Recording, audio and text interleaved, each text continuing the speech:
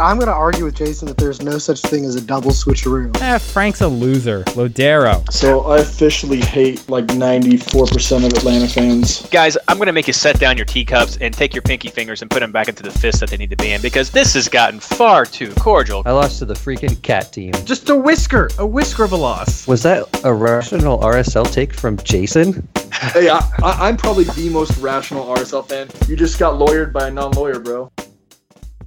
Hello, fantasy managers, and welcome to the 2019 Round 17 episode of the MLS Fantasy Insider Podcast. This episode is brought to you by MLS Fantasy. Yes, there really were games last week. Andrew Wiebe. Actually brought to you by MLSFantasyBoss.com and the amazing subreddit community of r/fantasymls. I'm your host, Reed Connolly, and tonight I'm joined by usual co-host Blaine Riffle, +1 with Little Lily. And also we'd like to welcome our very special guest, Matt Pollard from Last Word on Soccer. How are you guys doing tonight? I'm doing well. And Matt is coming to us live via satellite from New Mexico as he's traveling around tonight. I don't know about satellite. Yes, I'm in Hobbs, New Mexico. That's less than 10 miles from, I guess, the north-south panhandle border. I'm like maybe 2 hours away from Lubbock and about an hour and a half away from the Midland, Odessa area. And I'm dealing with some wells. And as we talked before we hit the record button, some very peculiar and very sitcom-esque technical difficulties. That's right. If you are a Patreon listener, you're going to get like a portion of what happened before this show started tonight. I'm just sorry that I didn't have it recording sooner, but I didn't realize it was going to be as we were talking about our own version of MLS Fantasy Insider, The Office. So there's that, and I'm sure this is bouncing off. I mean, you're on your phone now. I'm sure this is bouncing off of a satellite somewhere. So we're gonna make it count. But whatever. That's our little. Our little shtick that we're going to go with. If Bobby was on the show, he'd hate what we're doing right now. He'd want to get right down to business. But fun times, guys. Fantasy is back. The first round of the fall season under our belt. It was crazy. I know I already made a botched move due to having a little busy weekend of spring cleaning going on. But let's talk about our team scores. So, Blaine, how'd you do? Yeah, 96 for the round. I'm in the top 1,000, I guess. Not too bad for a first week. I think there were a lot of people in this mid-90s to low 100s. And so I'm not too upset by this. It felt like all those choices that I was making were just, I had two options and I picked the wrong one all the way through.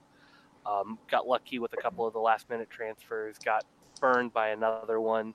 I went with Lletget. I had Boateng in the lineup for LA Galaxy the entire week, and I saw Lletget was starting. I didn't know if he was going to. Put him in, lost a few points there. Replaced him, was able to switcheroo into Felipe Gutierrez, who played, and Johnny Russell did not. So I was able to salvage some points in different places. Could have been better, but I'll take the 96 to start the season. Matt, how'd you do? Oh, just one behind Blaine. I had 95 points. As longtime listeners to the show know, I'm a big fan of switcheroos. So Steve Clark came up big for me in the clean sheet for Portland Timbers. And I was kind of on the fence about a couple of the options that I had within the Chicago Fire against Real Salt Lake game. And then also looking at FC Dallas hosting Toronto FC. As soon as I saw Pozuelo wasn't playing in the game, I swapped out Drew Moore, who I had on the bench for Breslin. Yeah, that works. Rezan Ellie. I hope I'm 15 points off the bench for me. That was pretty fantastic. And I was kind of going back and forth between captaining Diego Valeri and Zlatan Ibrahimovic. Went with my gut just maybe a minute before the LA Galaxy FC Cincinnati game kicked off and went with Diego Valeri, and I am very happy about it. Oh man, that was my big thing too. Is I had the captain on Valeri and bouncing back and forth between Fernandez and Valeri, and I ended up going with Fernandez myself because I feel like that's what most people did And if that was the wrong call, then maybe I could last it. But I should have stuck with my gut. Like, I love the offensive-minded, creative midfielders, and it bit me this week. I got 94 points myself. Not too bad. My biggest blunder was I was busy doing some cleaning around the house. You may be able to notice some changes in the background here and maybe some junk behind me of where I was kind of cleaning some things up. And the Sporting Kansas City Columbus game popped up on my phone. I flipped it out to check to see if one of my value budget defenders was indeed starting, and that was Barath. And I was like, yeah, he's in there. Awesome. Let's get back to cleaning. Game goes on. I check the score, and I go, hold up now. Why is Johnny Russell not in this game? And I totally didn't even look at that midfield, and I got bitten by that Russell. So I actually only had 10 players play this week, which, I mean, I'll take my my lumps early and get over that. I still made 2.6 million on my value building, and fellas, I think that's the name of the game right now. Did you happen to check out how much increase you had in your team value? I think 2 point something was about average for people. I had a 2.7, and I'm happy with that. I forgot my biggest blunder of the week. I'm trying to block it out of my mind. That's why I went with the Zlatan captain. Ooh, no, that is huge. And still got a 96 with the Zlatan captain. So my week, I'm happy with the way the rest of my week went. Had I done something different, I would have been a little happier. For sure. I mean, the rest of my team, I feel like I said that Sporting. I would have clearly switched to one of the Sporting Kansas City value players because Russell was 9.5. But I had Valeri, I had Pamukol, I had Steres, I had Villafania, I had Barath, I had Katai. All those guys right there. The lowest scoring was 8. So that was fantastic. I went with Kronholm in goal from from Chicago because I didn't really care. I mean, I was just trying to get a keeper that was cheap in play to move some of that money into what I hope was going to be a baller midfield. And it was for the ones who actually played. So did you see your value increase, Matt? I went up to 2.1, a little bit lower than you guys, and most of the net losses I had relative to you was, I didn't mention this earlier, but when I was kind of teeter-tottering on who to go with the Chicago Fire, I kind of went with my gut again, and this time I was wrong. I went with Nico Gaitan over Alexander Katai, and he went down from 10 to 9.5. But if you can get out that loss, I'm right where you guys are. And credit to Katai for getting the goal. I just wish he would have gotten it for me. Yeah, and that was one of the big decisions I had to make this week, and I know a lot of you guys did who were listening, is how to stretch that budget, and that was a fortunate one that I made, trying to save that I guess 1 million right there, 9 versus 10, and so switching some of that up. But I know there was a lot of talk between Katai and Gaitan. There was a lot of talk about Pozuelo, which you mentioned. He wasn't even in the lineup right there. Well, he was in the 18. He wasn't in the starting lineup right there. So it was just kind of crazy, which you can expect. We'll get to a follow-up question about that later on in the show, which you guys might be able to guess. But quick update on the head-to-heads. Mike lost to Sherry from Patreon, a great follower. We're going to try to get her in on the show soon. 99 to 105. Blaine, you beat Jason Sagini. Holla, there you go. 96 to 88. I lost to Steve McPherson, who was on the show with us just last week, stealing all my secrets. That's what was going on right there. 94 to 111. And then I forgot. And that's right, Matt. Who did you beat?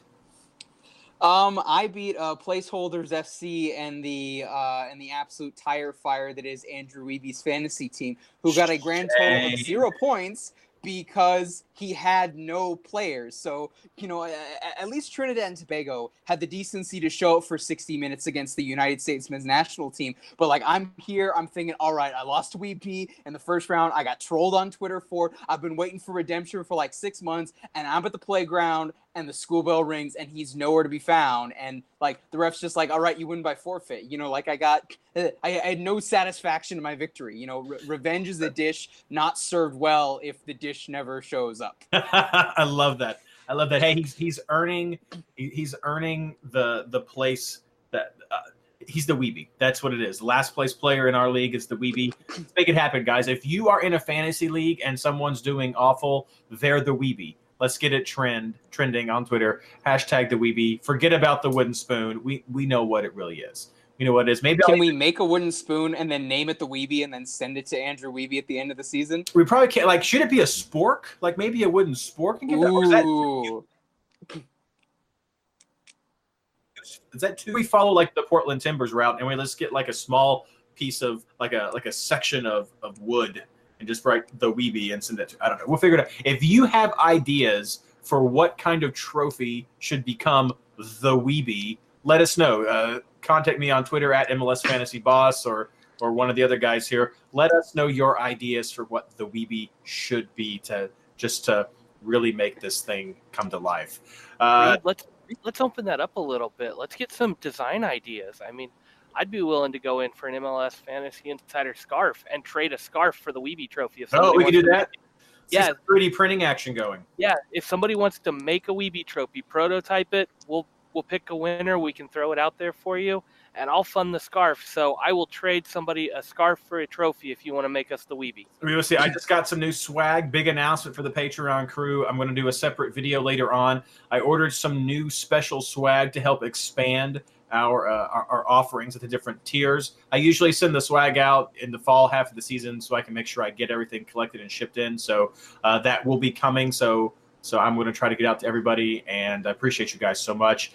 There were only I got a message there. We didn't have the Patreon League actually start in round 16 as I planned, and that's because had some messages. That's because we had some more people join since the season started, and I couldn't get them added in after the beginning of spring. So I upped the cap so that we could get more members in. But unfortunately, we only had 63 of 64 teams when the round started, and I overlooked it. I thought we had all 64 people lined up. And because we didn't have a full lineup of head-to-head players, it did not move forward with starting the accumulations for the goals and the points and whatever the points were, and so it delayed us to starting on round 17. So I've got it taken care of now. We've got 64 of 64 teams in the Patreon head-to-head league. That's awesome. You guys are awesome. So everything's going to kick off in round 17 as your first head-to-head points matter league in Patreon. So we'll send out the awards again. Congratulations to everyone who won the gift cards from the MLS Fantasy Boss League, the r/Fantasy MLS League, and the Patreon Head-to-Head League. So, guys, if you're listening to this show and you never have before, I gave out over $200 worth of prizes for the first half of the season. Going to do it again the second half of the season. Plus, the patrons are getting all kinds of swag sent out to them. So it's cool. It's a way the donations help support the show. We give back. It makes it more fun, and it's great interacting with all the fans with how much this podcast helps them. So that's what it's all about: community building. But now that's enough of the mushy stuff. We've got it out. We know what's going on. If you scored triple digits this week, you did awesome. The average score was in the low 60s. I think for the average score, people who are really hardcore into fantasy, who are really, really working on trying to get the most out of their teams, I think you're looking more in the 90s like a lot of us got. The highest scores were in the 130s this week. Highest score in our league was Kyle and Jessup. Kyle from the MLS Fantasy Boss behind the numbers team, and Jessup Gage, one of our patrons, got 119 points. So it's our head-to-head is a beast. It's a beast of the league. Let's talk round 16, guys. We didn't have a lot of games, but still had some pretty interesting, I think, takeaways from this. So tell me, what are your – usually we do 3 to 5, but with so few teams, maybe 2 to 3 most surprising fantasy moments from round 16. Blaine. I didn't get to watch a whole lot of the week. I think one of the surprising moments was a Zlatan 2 when LA scored 2 goals. I mean, that's just feast or famine there. And I mean, it's kind of been buzzing around Twitter a little bit. Leggett said he's a little bit of an emotional person anyway, or Zlatan's a little bit of an emotional person, and maybe he was a little too emotional after the game. Don't know if that's going to upset the LA locker room or anything. Just kind of a weird MLS takeaway there. but maybe that's rattling a couple of the LA players, how emotional he gets. Even though it was a 2-0 win, most of the guys were happy. Zlatan was not. Well, we've got our LA expert here, Matt. I mean, I agree with Blaine's assessment that Zlatan is definitely an emotional player, and when things are going well, I think he feeds off of that, and I think he radiates that to his teammates, and everybody feeds off of him with that. And when things are going poorly, he's a little bit isolated. And you saw, particularly on the first 2 goals, he wasn't really involved in any of the build-up play or anything really significant. Obviously, he was up top and center, so he was occupying, the attention of probably the goalkeeper and at least one of the center backs for FC Cincinnati, but he wasn't really involved in the play. In that sense, he's kind of withdrawn. So when Zlatan is good, he's center of attack of a team that is capable. He's detached. If he's going to score, it's going to be entirely on his own, and the rest of the LA Galaxy attack is left on their own as far as trying to create something. So from a fantasy standpoint, that's something to look at.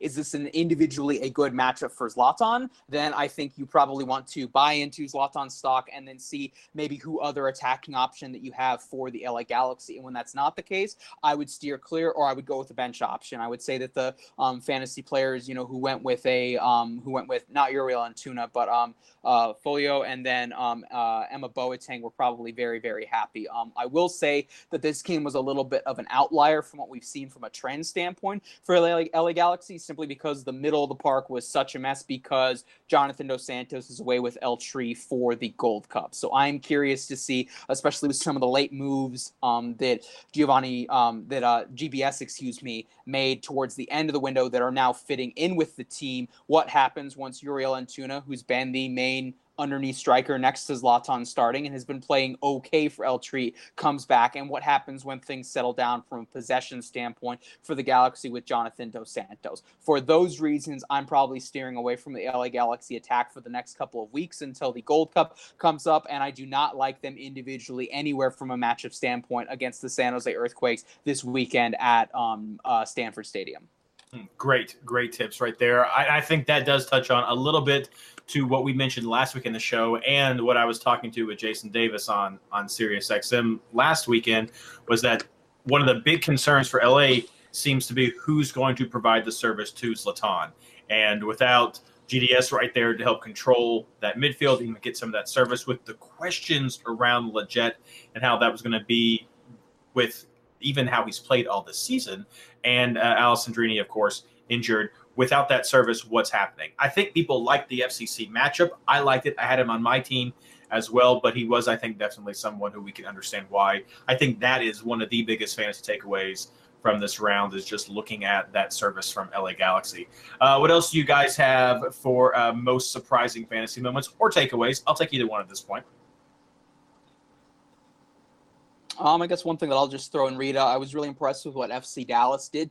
I think I was a little bit concerned what they were going to do once they had Paxton Pomykal out with the U20s, and he came in and he looked absolutely fantastic, and he's the straw that stirs the drink for them, and he's doing it at a very reasonable price. I think he was $8 million going into the second spring season. So from a greater MLS standpoint, I still have my doubts as to whether or not FC Dallas is going to be more than a bubble team. But if you're looking for reasonably priced young players who are going to play every single week and surprise you, I think FC Dallas is one of those. And against a shorthanded Eastern Conference team like Toronto FC, I would expect them to wreck ship on both sides of the ball.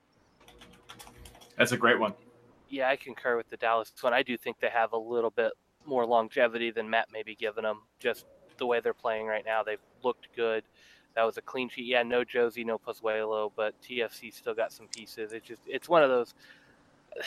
I think they're going to be a good team. The other one I'd say is Colorado went up to Vancouver and got a draw. I think the only starter, or maybe two starters if you count goalkeeper switch, because McMath has been starting, was Henry, was out with Canada in the Gold Cup. That was a mostly first-team Vancouver side, and Colorado went in there and took care of business, got a point on the road. Sure, they would have liked to win, but that's a good one. Shinya Shiki looked pretty good. Probably should have been sent off, but looked pretty good playing that kind of winger role. Young kids come in with a really low price tag on him. I actually switched him, had him in my lineup this last week when I saw that he was starting. It was like, why not? And paid off with an 8-point there. But no, it's just Colorado's looking good, coming together as a team. Coaching change might have spurred this team into making the playoffs this year. Yeah, correct me if I'm wrong, Matt, that Colorado is now 4-0-2 over the last 6 games, so no losses over 6 games.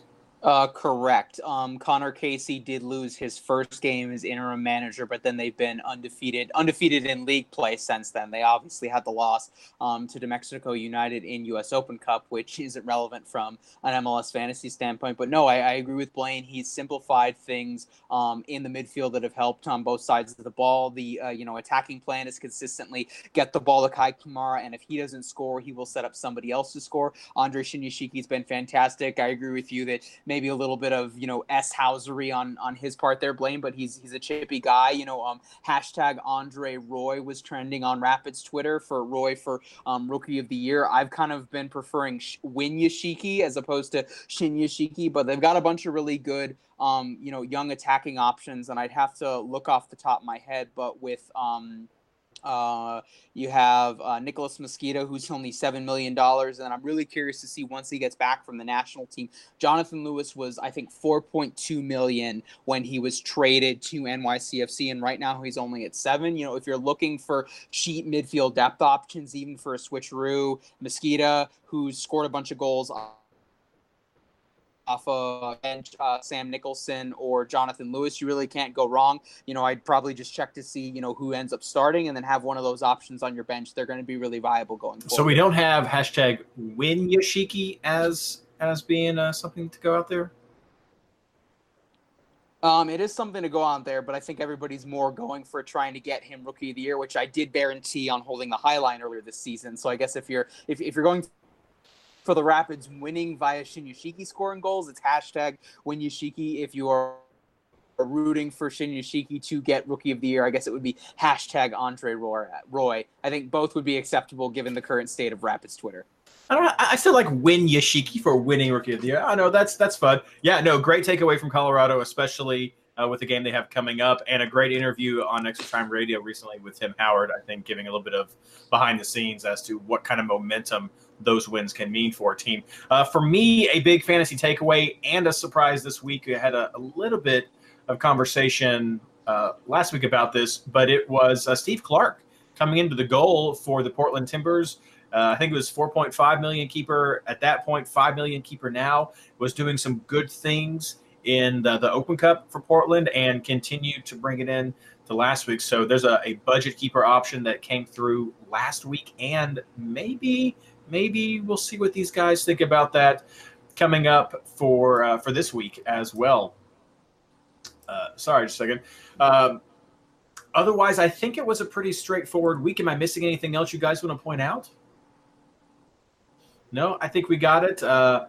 Besides some of those weird absences and some of the just general strangeness of MLS. I mean, that's what it was. 4 goals for Portland. I mean, we kind of saw that coming. But yeah, a great little short week to get back into the fall season. A nice way to build up. But like I said at the start of the show, guys, I think if you didn't break triple digits this week, if you still made a couple 2-point-something million for your team, I think that was the most important part. The first few weeks of fantasy need to be about budget building, in my opinion. So do you guys have any preferred budget building strategies? Some of the suggestions or questions I saw coming through on Reddit mostly revolved around, are you guys just going completely scrubs on your bench and trying to get everything you can? Are you trying to work in this value players on your bench to try to squeeze something out, or are you worried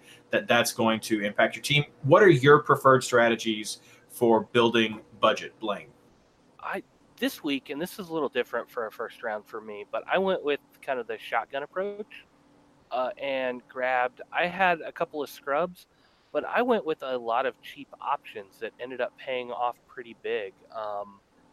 let's see. First one, Barath was one of them for Sporting Kansas City, 4.5. I was just like, get a cheap defender who's going to start. I actually had that on Hasler, thinking he was going to start over Zusi, but it worked out nicely that I figured I could get one of the two. I went with a goalkeeper in Bingham that I thought was going to get me a clean sheet. I really like that lineup, that matchup. So I went with one of those clean sheet goalkeepers, and that was one of those. I think you had a few good options this week, a few good safe options that were pretty good, or going to be pretty reliable. But then I just kind of filled my team with some cheaper guys that had the nicer matchups. I didn't look at the super premium players. I mean, I guess Diego Valeri at 10.5 for the week was my only premium midfielder, and then Zlatan was my only premium forward. Everybody else was under that. Gutierrez got me that 0.4. I just kind of, but then like I said, I grabbed Shinyashiki. I had Leggett, who lost value. I had Barrios, who went up in value. Gaetan lost me some value there, but I went with a lot of guys that had some potential, but they didn't have to score a ton of points to go up in value this week. Ferreira for Dallas with the 13. I mean, starting at 6.5 being the Dallas striker, I went with that approach, and that is where I'm going with this. That's a pretty safe approach early in the season. Is if guys have had a decent average, have had a couple of recent games, because we do look at last season's or the first half of the season for value trending a little bit. You look at those guys, but you look at those guys who got reset to a lower value, or the guys that are not at that super high value point yet, because they have much greater chance of going up. I think we did the math, and if you double your value in points, you're going to go up. Even Abubakar, who started at a 5.5, went up 0.1 on a 4-point week. For a premium defender, that would be a 4-point week would be a loss. So you start looking at that. I didn't grab any 6.0 defenders because I didn't want to risk the loss on value. Across the board, I mean, Barrios was another one. Started off at 7.5, went up 7.9. Again, 8 points. Didn't have to have a killer week. He had, I think, an assist or 2 assists on that one. I mean, he didn't do a ton. So shotgun it, grab some of those guys. If you've got a few extra bucks, spend the money on a bench player that can get you something. Get the guys that you think are going to play and go up without a huge score. Yeah, and Blaine's right. We did look at the spring season for value trends, but I want to point out again, if you missed last week's episode, and just to reiterate, the last 3 games, or the past form of players at the end of spring, have no impact on the value changes for this fall season. So it's all based on these first 3 rounds. The last rounds aren't impacting, besides helping to set the starting price. So Matt, what about your preferred strategies? Longtime listeners of the show will know that I am a huge switcheroo fan. So normally I will load up my bench with switcheroo players. Normally they're all pretty cheap. None of them going into this week were more than 5.5 million. And generally early on in this season, I'll just pick teams that have viable options as far as really easy home matchups. So when we get to this week, for example, I've got 3 teams that I'm looking at that have DGWs and 2 home games in those DGWs. So I'm probably going to load up on those players. And generally, I try to look for, if I just like a team as far as defensive matchup, I talked about FC Dallas, no Pozuelo, no Josie in the starting 11 for Dallas hosting Toronto FC, then I'll just say, okay, who's the cheapest defender who's in the starting 11 for FC Dallas, and I'll go with them. And then I wanted to hedge my bets, so I took out Drew Moore off the bench and then put Brezinelli in. He got a couple of assists and he got 15 points total. So that's how I generally go for it.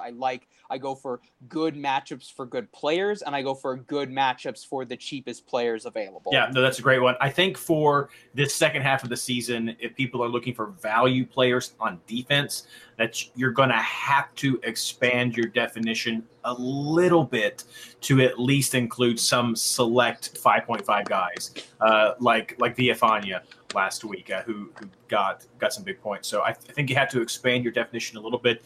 I'm right with you guys. For me, I think the best opportunities for value gains come at the defensive position. They are cheaper at the beginning of the season comparatively to other starting positions, so with the midfield and forwards, and you can usually find some cheap guys. And so if you find those cheap guys like Barath that we had this week, then they can benefit from those clean sheets that might happen. And if they don't do fantastic, you're probably not going to take as big of a hit because they're low in starting value anyway.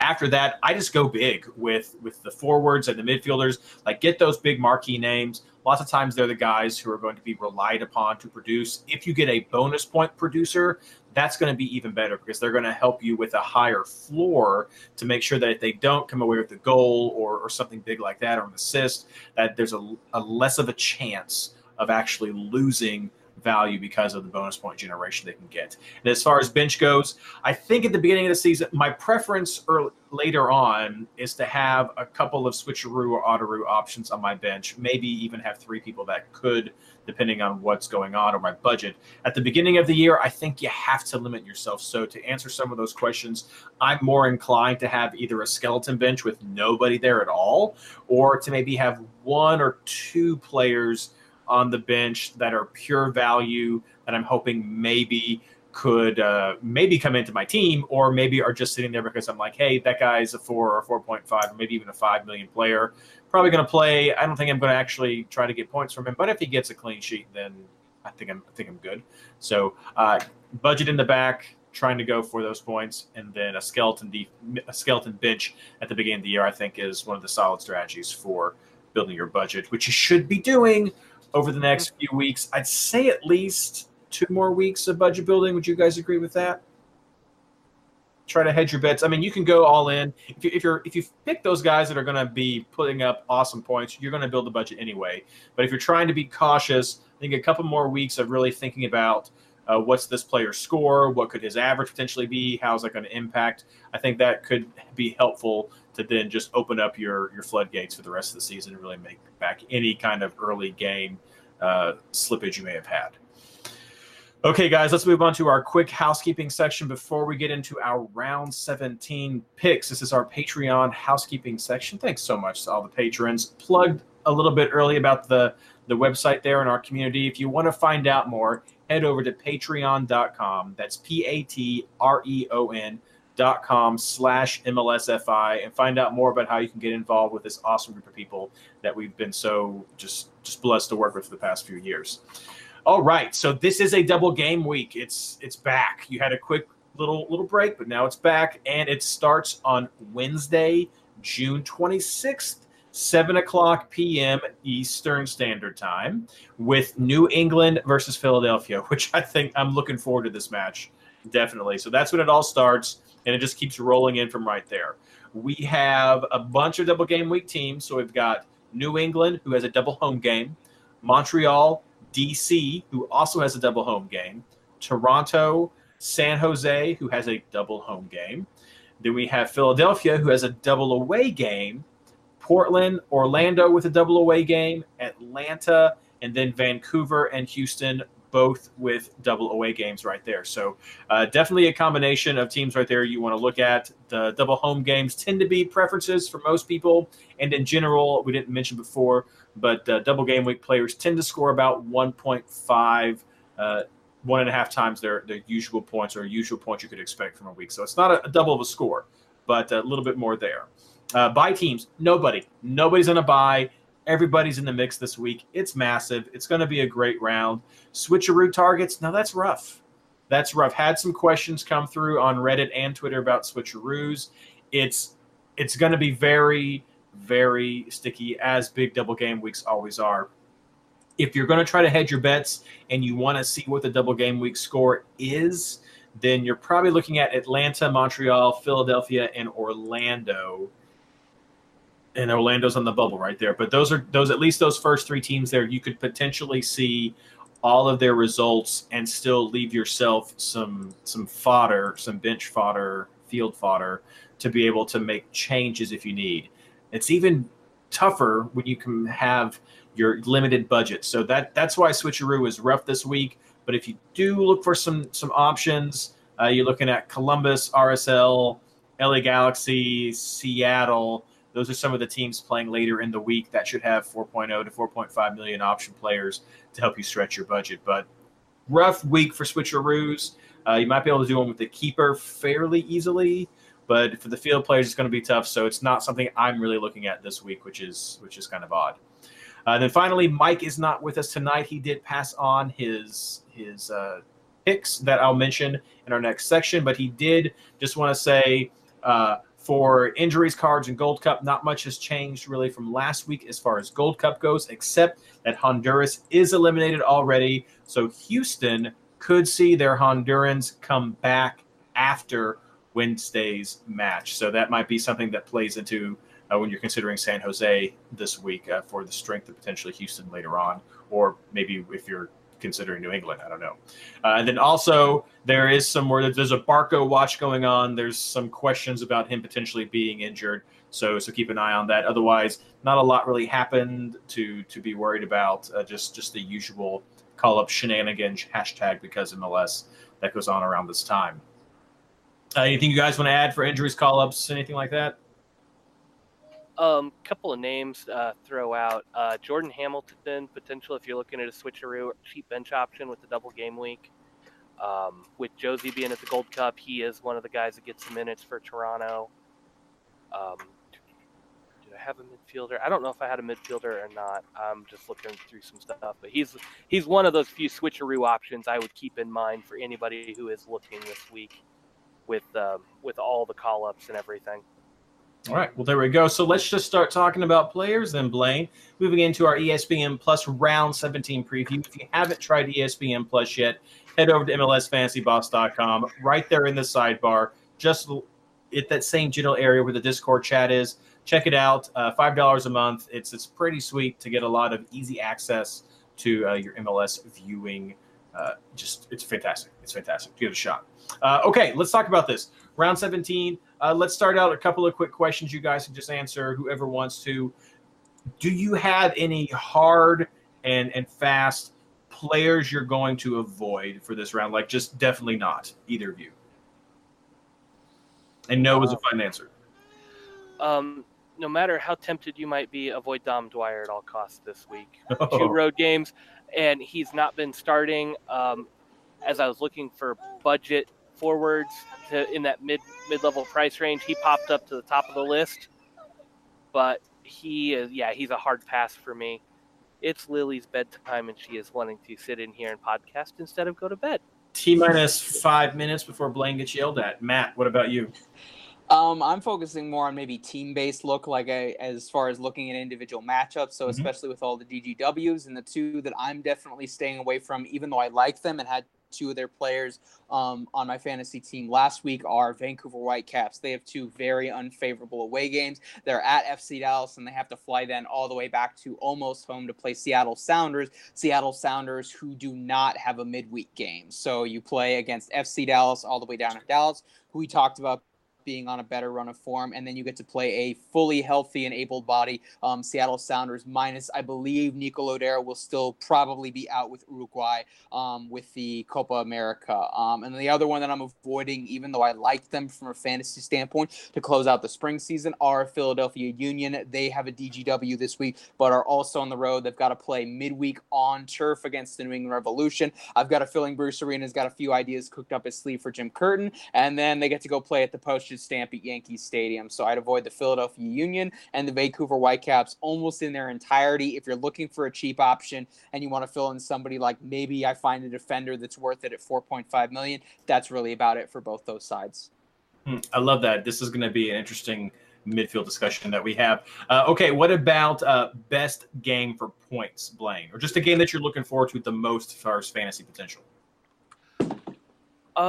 Yeah, as weird as this may sound, I'm actually really intrigued by the New England-Philadelphia matchup to start the week. I'm glad I'm not the only one. Yeah, I think there could be a lot of fireworks in this one, and both sides. Like Matt just said, Philadelphia is a hard avoid, but this matchup makes me kind of looking at like, oh, Philadelphia, especially if you're running switcheroos, they've got some moderately priced guys that you can put on your bench and see that first score before the before the double game week's done, or double game week teams are done for the first game. Like, there's some really good firepower here that could turn into a lot of points really quick. Matt. As far as going for a single game week team, I'm looking at Minnesota United hosting FC Cincinnati. FCC did not look very impressive at all over the weekend against the LA Galaxy, despite all of Zlatan's pouting. So I would expect Minnesota United on a full week's rest, not really missing anybody significant from a call-up standpoint, and then Darwin Quintero. I can't remember whether it was Open Cup or MLS Cup, but like he broke the goalless drought that he was on that he was really doubting about. So I would expect Minnesota United attackers to have a really good opportunity in this one, and I would definitely expect Michael Boxall and Iko Parra to close things down in the back with a clean sheet. Yeah, no, you're exactly right. It was, let's see here, he and I'm looking real quick through the lineup right here, Rodriguez. Both of those players have been doing very well in Open Cup. Goals and assists back and forth for each other. That is definitely one of mine, Matt, right there, because Minnesota is playing FC Cincinnati. Could be a great week. They don't have a double, but I believe they have a double next week, or at least in the coming rounds. Minnesota does have a double, so this is a form and a fixture that I'm really keeping an eye on for future fantasy planning. Otherwise, also Blaine, I'm really going to see that New England-Philadelphia because of the form Philly's been on, but you got Bruce Arena, see how that matches up. But I'm also interested in San Jose versus Houston early on. Houston dropped for the Portland. I know Fernandez and Valeri is a beast of a combination. But you got Wando, who's doing just crazy scoring right now, and I'm really wondering if that could continue on in that Houston game. So definitely some interesting points. Let's talk players now, guys. Keepers, defenders, and shutout chances. Blaine, starting with you. Yeah, I didn't like this section this week. I struggled here a lot picking players. And it's always it's always go with double game week, guys. I went with tried and true favorite that I don't know if he's going to get the points. I think that first round could actually be really good for him, first game. And that's Vega is my keeper.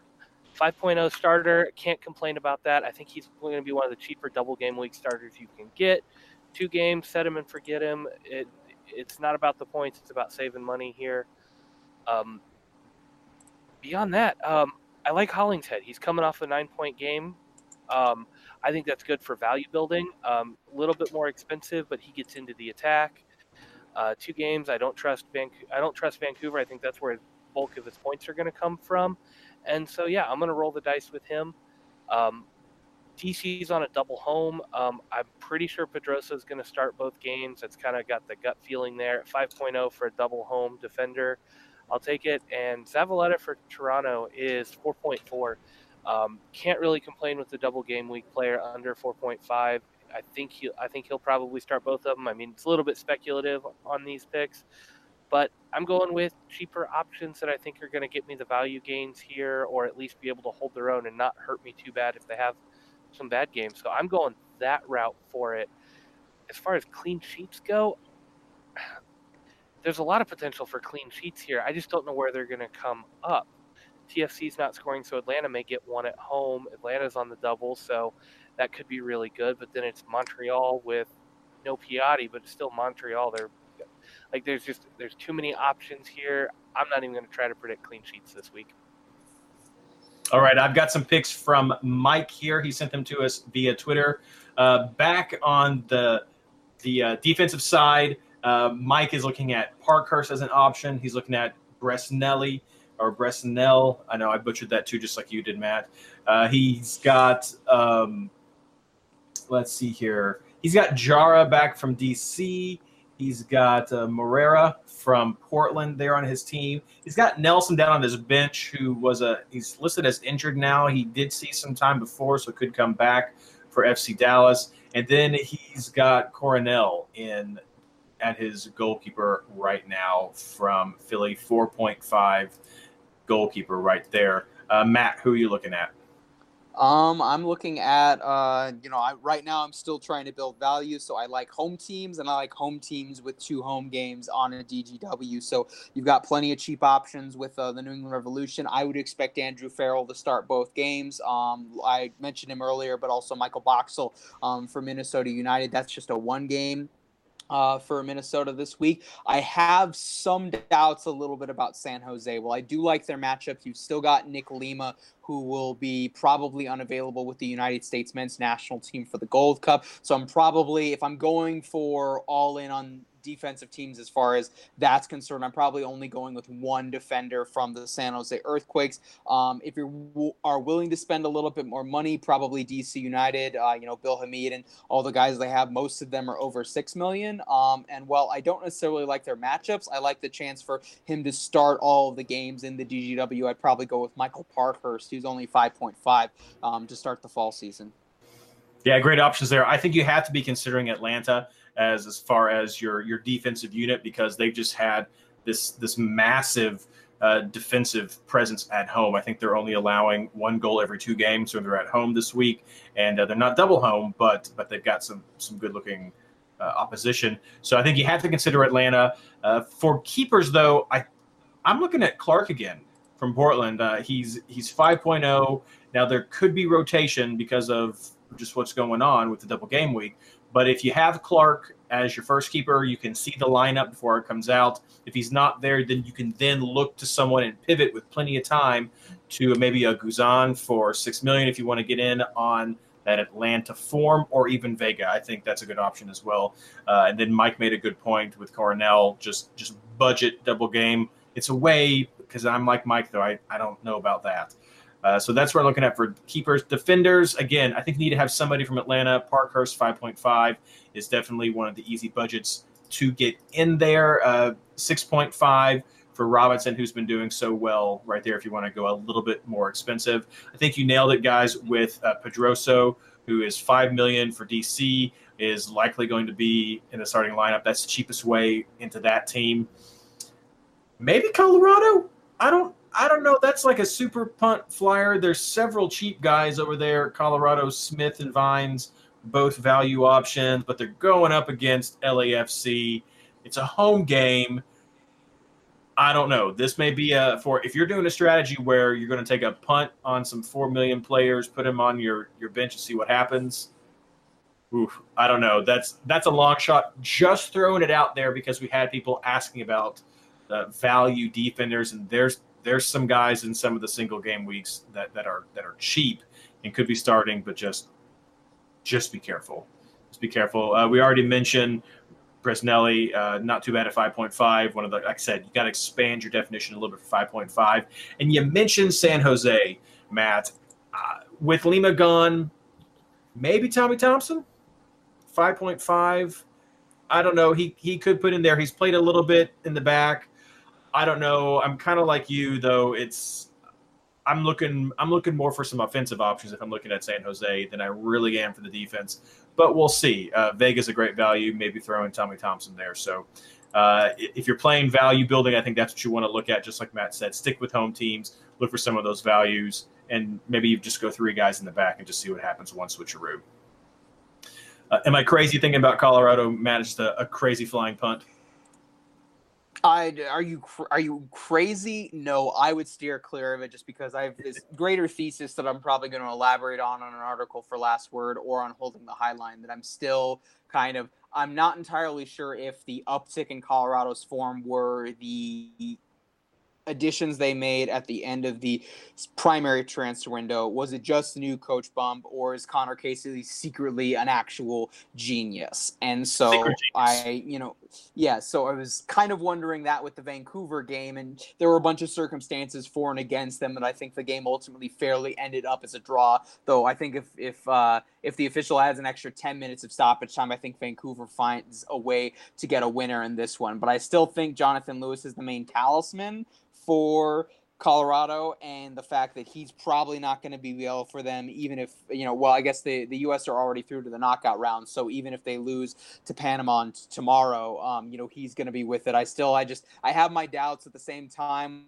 we haven't really seen LAFC. This will be just their third game all time at altitude. I'm probably steering clear of this matchup entirely just because there are better and more secure options that I have elsewhere, and I think there are better matchups I can find defensively for $4.5 million elsewhere. So for those reasons, this game's just a huge outlier, and I don't want to touch it on either side of the ball. Yeah, I think Blaine, your option with Zavaleta is probably a better way to go if you've got an extra 4.4, just burning a hole in your pocket. So at least you get 2 shots at something right there.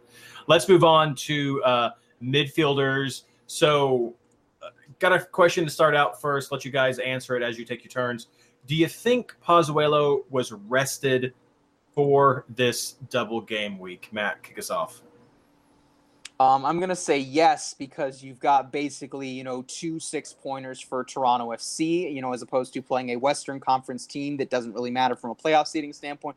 You are playing against Atlanta United at home, and then you are also playing against DC United away. These are 2 very critical games that I think Toronto FC, from a playoff standpoint, absolutely needs in that one. I also just think Greg Vanney went there and thought, let's make it an ugly game and try and get out with a 0-0 draw, and it didn't really work out. So I think he's definitely trying to go all guns blazes to try to get 4 points in this one. And worst case scenario, they're probably going to have Josie Altidore, after this week, no more than one other game that they're losing. But I don't like him this week because of his price and because of the matchups and everything, but I would expect Pozuelo to play at least 130 minutes this week.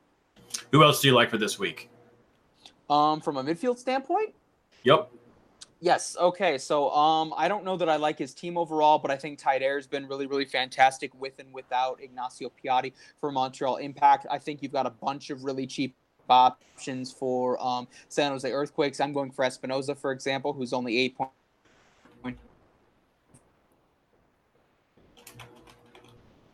Oh, I think you cut out a little bit there, Matt. So we'll move over to you, Blaine. Do you agree with what Matt said? Are we still here with us, Matt? Had a little bit of weird connection there when you were talking about Espinoza. Yes, I'm still here. All right, so Espinoza, cheap option, go.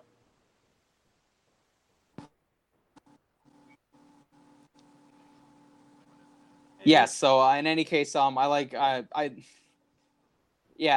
I like him as a cheap option. I'm going with Carlos Gil, but I think there's a bunch of really good cheap options for New England Revolution if you wanted to go with them. And I'm probably it's going to depend on the budget as far as who's I go with. But, I think between the two-headed monster you have in midfield for Atlanta United, you could go with either and probably be okay. And I'd probably, if you're going for a single game week, I'd probably load up on somebody from Seattle Sounders, playing on that Saturday against probably a very weary Vancouver Whitecaps. All right, Blaine, do you agree with what Matt said about Pozuelo, and who are you targeting this week? I'm a little more nervous about Pozuelo, but at the same time, it's one of those matchups. There's enough teams that are kicking off around that same time. I think you can easily switch over to an Atlanta midfielder or something like that. But I am a little more nervous, but that first game is going to tell us a whole lot, especially being at home. If he plays, I'm going to stick with him. He's in my lineup currently. More to hold that 11. This week is tough. There's quite a few good options for midfielders. I think Carlos Gil has been on my short list. I think he's the first guy cut from my team based on value or price point. He's too expensive when you have to have Pozuelo and probably have to have Valeri after that monster game. If you're building value, that's a good piece to add to your average. Even if you don't like these 2 fixtures as well, that's still an incredible value piece to add to your team. I'm with Matt, though. I like Espinoza from San Jose. Houston isn't going to be up to speed, and that LA game is just really tempting. One of those rivalry games that can go either way. But you're looking for your points in that first one. Pamakal's coming in for this week as well. Again, good average to build on. Home game versus Vancouver is where I see a lot of the points coming on this one as well. And then it's been hard to fit it in, but I've got Lucas Rodriguez for DC for the double home game. I would rather have some other options here, but when you're starting to look at that 8 million and under price range, Rodriguez has a lot of upside and coming in at 7 million here. That's just a good value for the type of player he is. The ceiling there, especially against an Orlando team that's known to give up some goals, against a Toronto team whose defense I have not been very high on this season. They've had some good results, but I think it's kind of masked how bad that defense can be. I think there's a lot of potential points here, even if he doesn't deliver. I think it's worth the risk at that price point for this early in the season. You guys are making me rethink some of my midfield options right now. I'm going to go with Mike. Mike has sent in his 4 picks right here. He's got Gressel. He's got Reyna from Vancouver. He's got Medunjanin, who's a 9 million now as a defensive midfielder. Those are more viable players during these double game weeks. And then he's got Monteiro from Philadelphia. So he's rocking 3 Philly players right there. As for myself, I think it got to be Valeri. You said it, Blaine, after that monster week there. I also have Gill from New England. I thought I was being a little sneaky with that pick, Matt.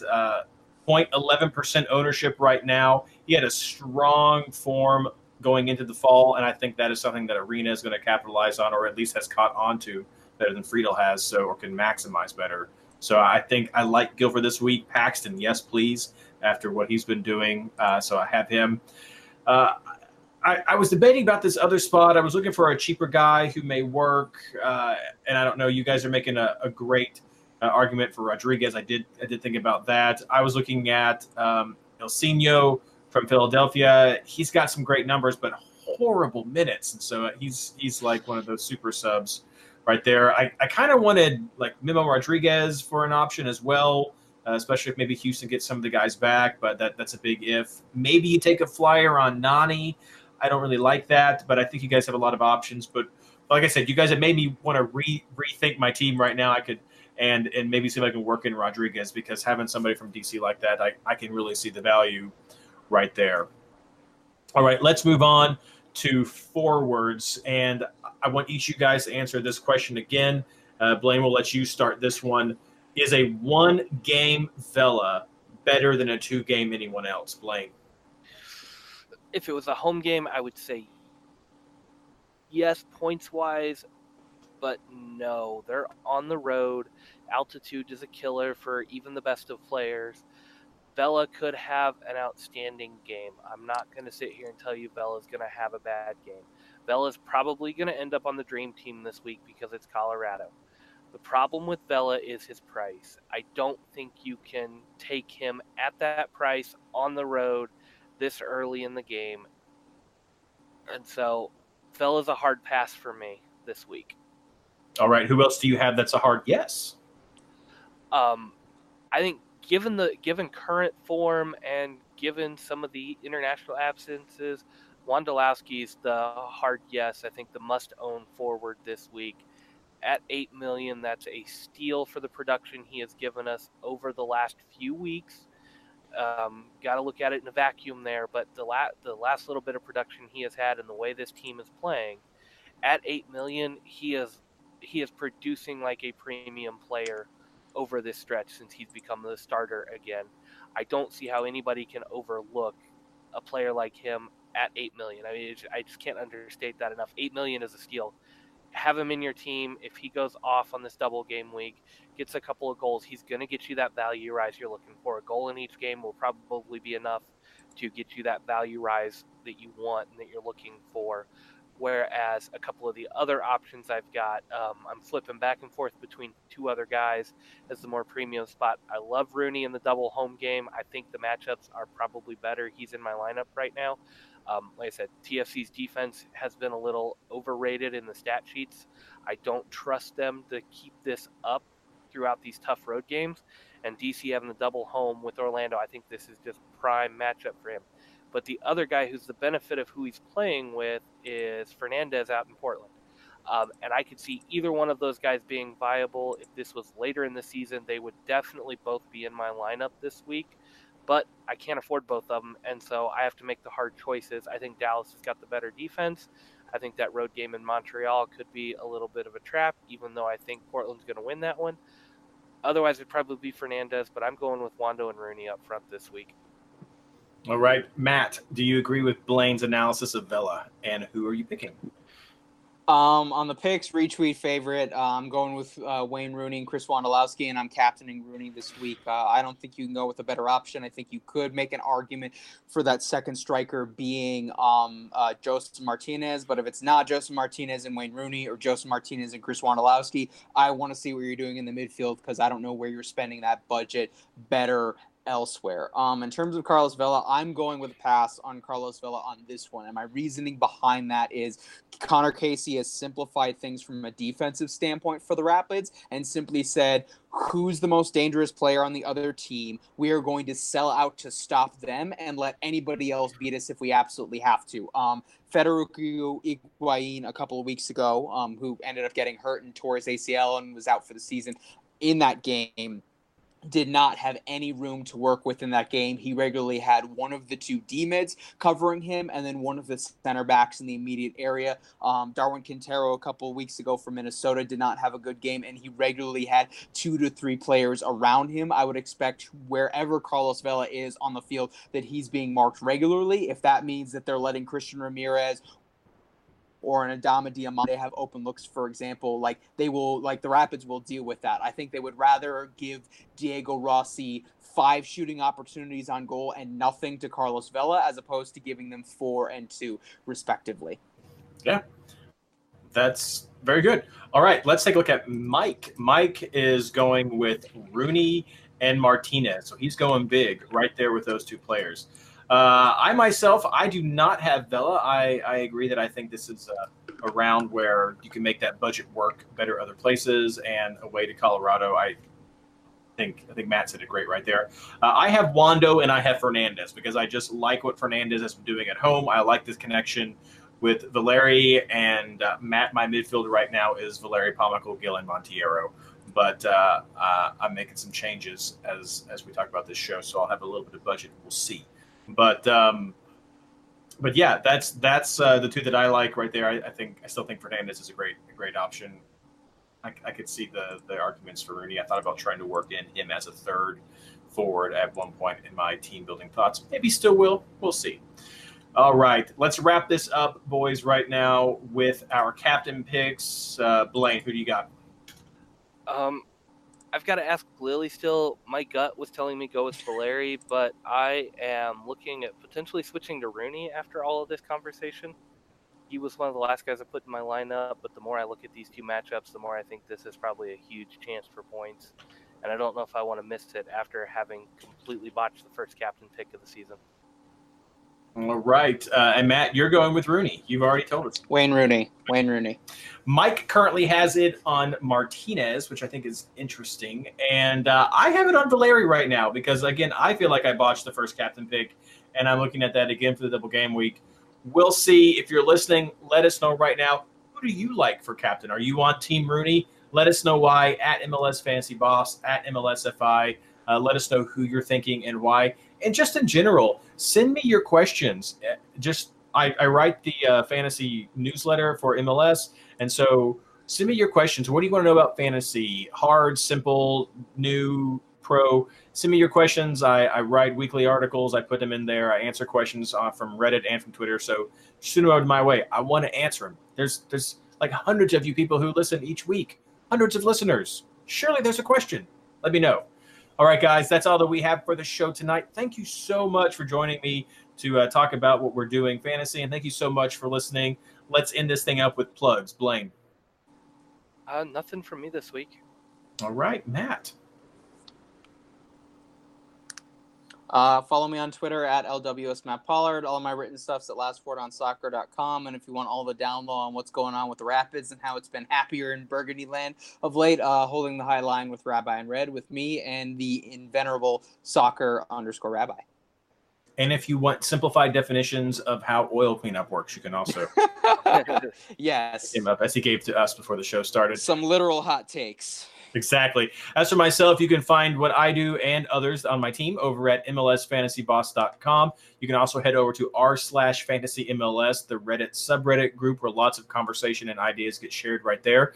You can check me out each week, like I said, in my weekly MLS newsletter, the fantasy newsletter you can subscribe to. Just search newsletters over at MLSsoccer.com, as well as you can catch me on SiriusXM with Jason Davis. Usually not during double game weeks because those are pretty crazy, but I'm on for most of the other times, chatting fantasy with him over there. Thank you so much, everyone listening tonight. I hope it has helped you at least narrow down your thinking for this double game week. Good luck.